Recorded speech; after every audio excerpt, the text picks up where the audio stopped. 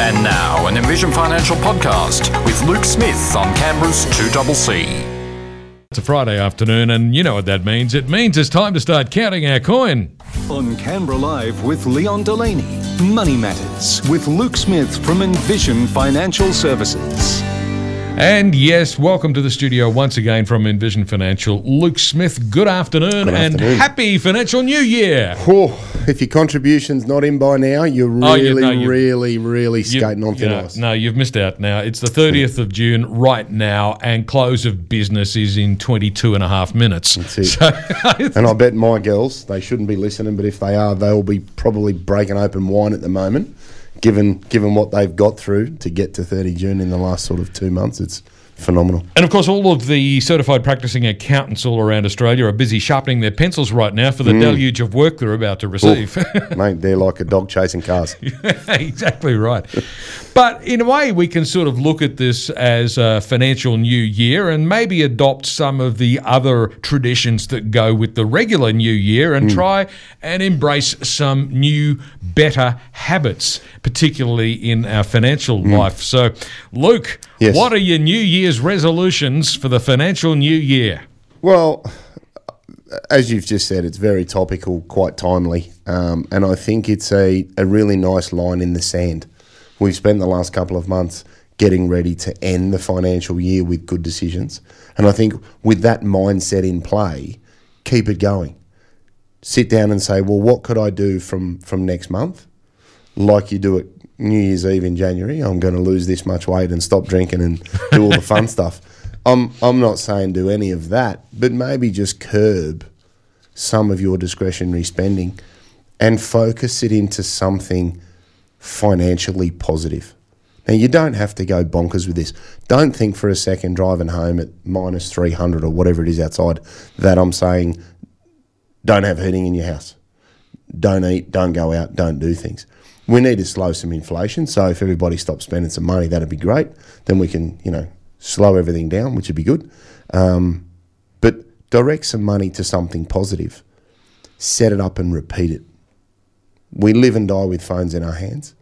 Find an app, find a system, find something that works for you, and just allocate a little something a little sooner.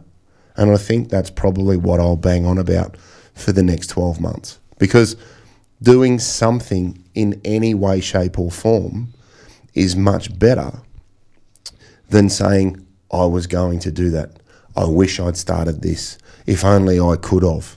Yeah. And there's some of the comments that I hear, day after day in the office when people find out about strategies and systems that they can take advantage of financially. So use July onwards to be able to say, okay, well, maybe I'll go to my work and say, can you put $50 or $100 of my pay into super? And we touched on the benefits of salary sacrificing a couple of weeks ago. Because if you're unable to control your cash flow, or you find it difficult to save and then make decisions yourself, have them made for you.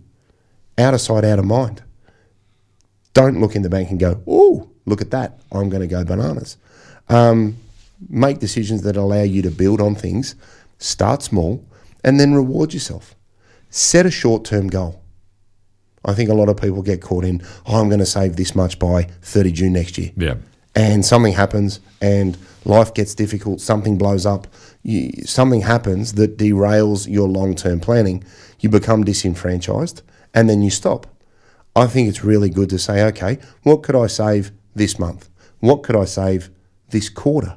And if you hit that goal, then reward yourself. Go and buy yourself some shoes. Go out, have a trip, do this, go to the theatre, whatever floats your boat. But then build on lots of little short-term transactions. What can I do in 3 months?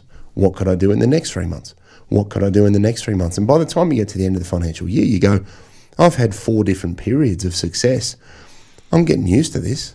And then execute your changes and review them. I think starting anything new is just like any sporting side. They train all week, they play on the weekend, then they go and look at some tape and say, well, what could we have done better here and here? And then they practice and they improve that and then they execute again on the weekends. Your finances are no different. Start something, execute it, review it. change how you execute it, review it, and keep doing it. Don't go neck deep right out of the gates. Oh, I'm going to save 60% of my wages because the ladies at work said they can do that. Don't worry about what other people can do. Worry about what you can do and then build on something positive. And then use salary sacrifice. Use your offset account. Open another offset account on your home loan and save some money into that. So not only are you separating your savings so you can see them, but you're also offsetting your home loan at the same time and using that money for the best possible application for your situation. So I think it's about just being aware that there are things that you can do and being engaged with whatever your process is. And you'll blink and we'll be here at 30 June next year going, well, I wonder how I did that, because in about 2 weeks it'll be Christmas. Well, the basic piece of financial advice that everybody should use as the foundational starting point is quite simply this: if you don't already have one, start some sort of savings plan. Yeah. And a lot of the things you've been talking about there actually build on that in ways that may not have been possible generations ago. But if you are using modern technology, like you mentioned, an app, you're finding ways of doing a 21st century version of doing something very simple. Start a savings plan. Exactly. I can remember being a little kid and having a Dollarmite checkbook. Yep. You know, in primary school, and taking 50 cents or $1 down, and the people would come from the bank on a Tuesday morning, and you'd line up and sign your name, and you know that gets you engaged in the process. And you're a lifetime customer with the Commonwealth Bank ever after. I think that was it was a great piece of marketing. Exactly right. Get you early. But now you can look at micro investing apps. You know, Raise, Starship, and some of these others. There are plenty out there. But again, you've got your phone in your hand. There's a really good way of saying, I want to start with a very small amount of money, because a big misconception is, well, I can't start anything until I get to $5,000. Those micro funding options are great. You can use that app, save some money, and then they'll actually round up your transactions on a credit card. So that's automation of a positive nature that works really well for you. People like Vanguard, one of the largest product providers of ETFs in the world, they have now a retail platform that I think you can start with $200. Wow. Might be $500, I'm not sure, but you can save regularly into that and then benefit from compounding over time and reinvest the dividends into more units. And a lot of that can now be set up online, and they'll probably have a very good app because they have wonderful infrastructure. So there are two ways that are very simple, and they don't need a lot of money. You can also go old school. Take all the change out of your pockets, put them in a jar, and at the end of the quarter, take the jar to the bank and annoy somebody at the bank. They charge you money for that now. Do they? All right, well, take it to the local takeaway, get some notes. They probably want the coins anyway. But again, it doesn't matter how you do it. I think the act of starting is the hardest hurdle that people confront, and they think that they have to be a worldwide investor. If you bought 2 or 3 diversified ETFs and just put all of your money into those over time, you're not going to do yourself any damage. Buy some broad indices, or even just go to a Vanguard, for example, and say, I want the growth option. That'll give you 70% growth assets, 30% defensive, and just save into that regularly over time. And if your pay goes up, add a little bit more.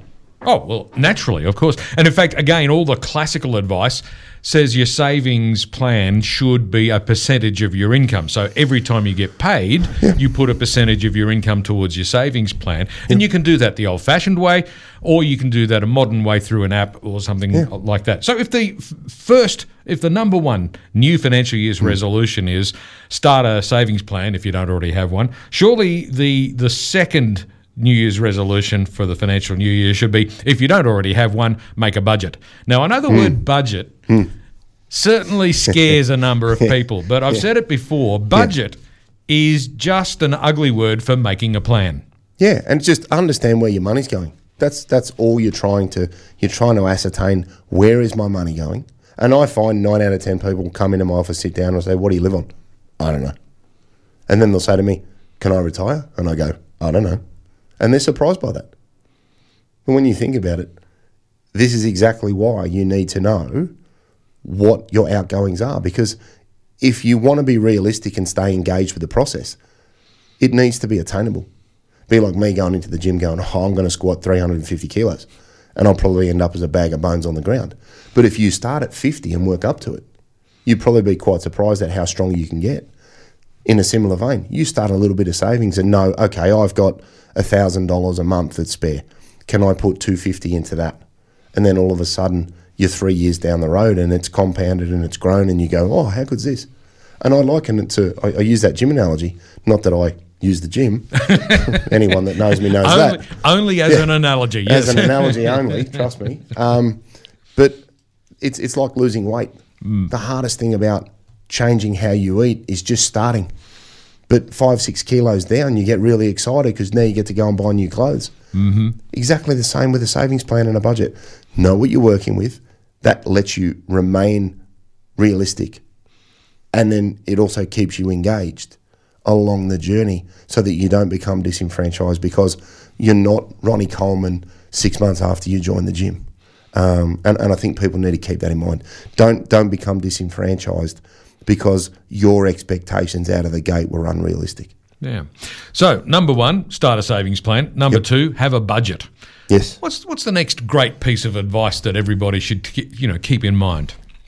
I think educate yourself. Okay. Find some information, do some investigating and widen your knowledge base, regardless of how you do it. I think assuming something is actually really expensive. And I had a really interesting call with somebody just the other day who said, I've just read the book.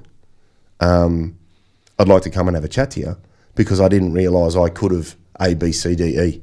And I think that was one of the reasons that we wrote the book. It's one of the reasons that you and I are sitting here today was we wanted a platform where people could try and just gather some more information because a lot of stuff that's written in the open forum assumes either a basic level of prior knowledge or it's written at a level where people think they're an 8 out of 10 if 10 is I know everything.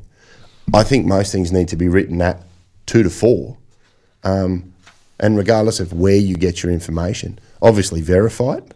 So don't just read something online and say this must be so because that can lead to big issues. But I think if you can widen your knowledge base, that will open up opportunities that you may not have realised you could take advantage of.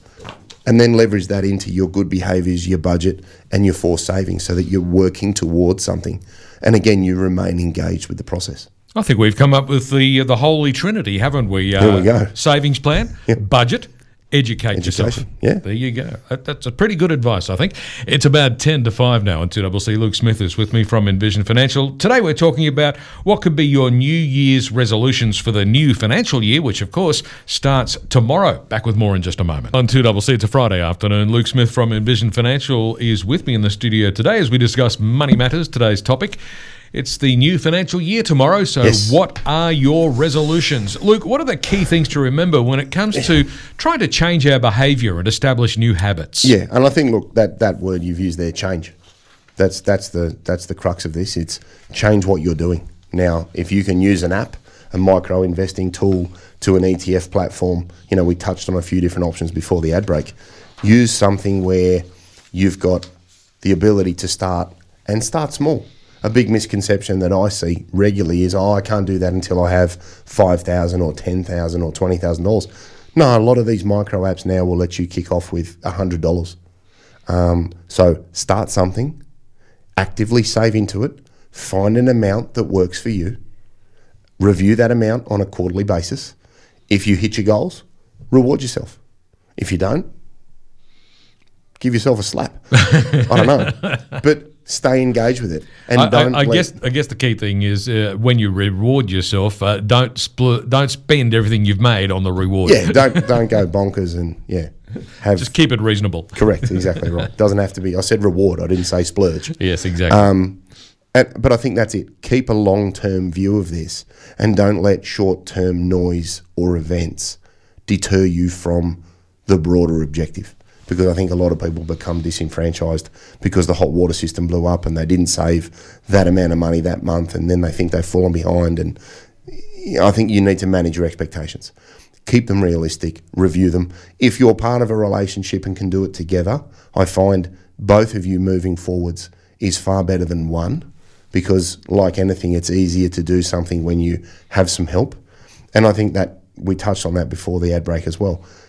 have a read, surf the net, watch some YouTube, go to any platform that works for you to find some information that can widen your financial horizons, because you may be able to then incorporate that into what you do, and from a positive perspective, move things in a direction that you can benefit from over the medium to longer term. I think people can ensure that they don't lose sight of the way they live. You know what I mean? I'm not saying don't do this and don't do that and start living in a tent. Not at any stretch should people go and leap out of the gates full throttle to the detriment of their lifestyle. All I'm saying is think about your discretionary spending and make better choices. And you don't have to go 150 miles an hour right off the line. Build up to it, because then that's far better over the longer term, because, again, you'll remain engaged, you'll be aware of what you're doing, and be realistic. I think being unrealistic is a really, really tough trait to try and wind backwards, because, again, it leads you to being disenfranchised, because you're actually setting yourself up for failure by thinking that with 6 months of training in the gym, you're going to look like Ronnie Coleman.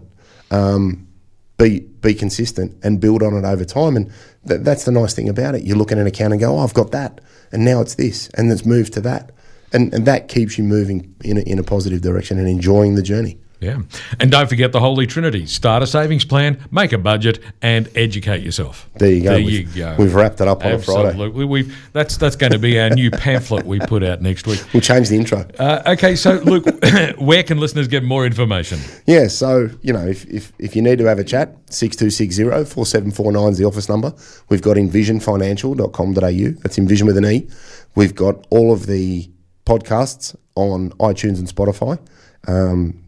The Strategy Stacker, Luke Talks Money. We've got the Tiki Tocker. The handle there is the Strategy Stacker. My little one loves that. And obviously, it's all in the book Smart Money Strategy, your ultimate guide to financial planning, where you can get that at all good bookstores, Dymocks, QBD, Harry Harthog, Amazon, and Booktopia. And there's just about, there's an unlimited amount of information on the internet, but check it first. Don't just assume that because it's on the net it's right, because you could end up actually creating some tax issues for yourself. Well, that is always an issue. Just because it's the internet doesn't necessarily mean it's right. Luke, Correct. The internet, trusty source of information, that one. 100%. Luke, thanks very much, and we'll catch you again next Friday. We'll see you next week. Luke Smith from Envision Financial, back in the studio with us again at the same time next Friday, right here on 2CC.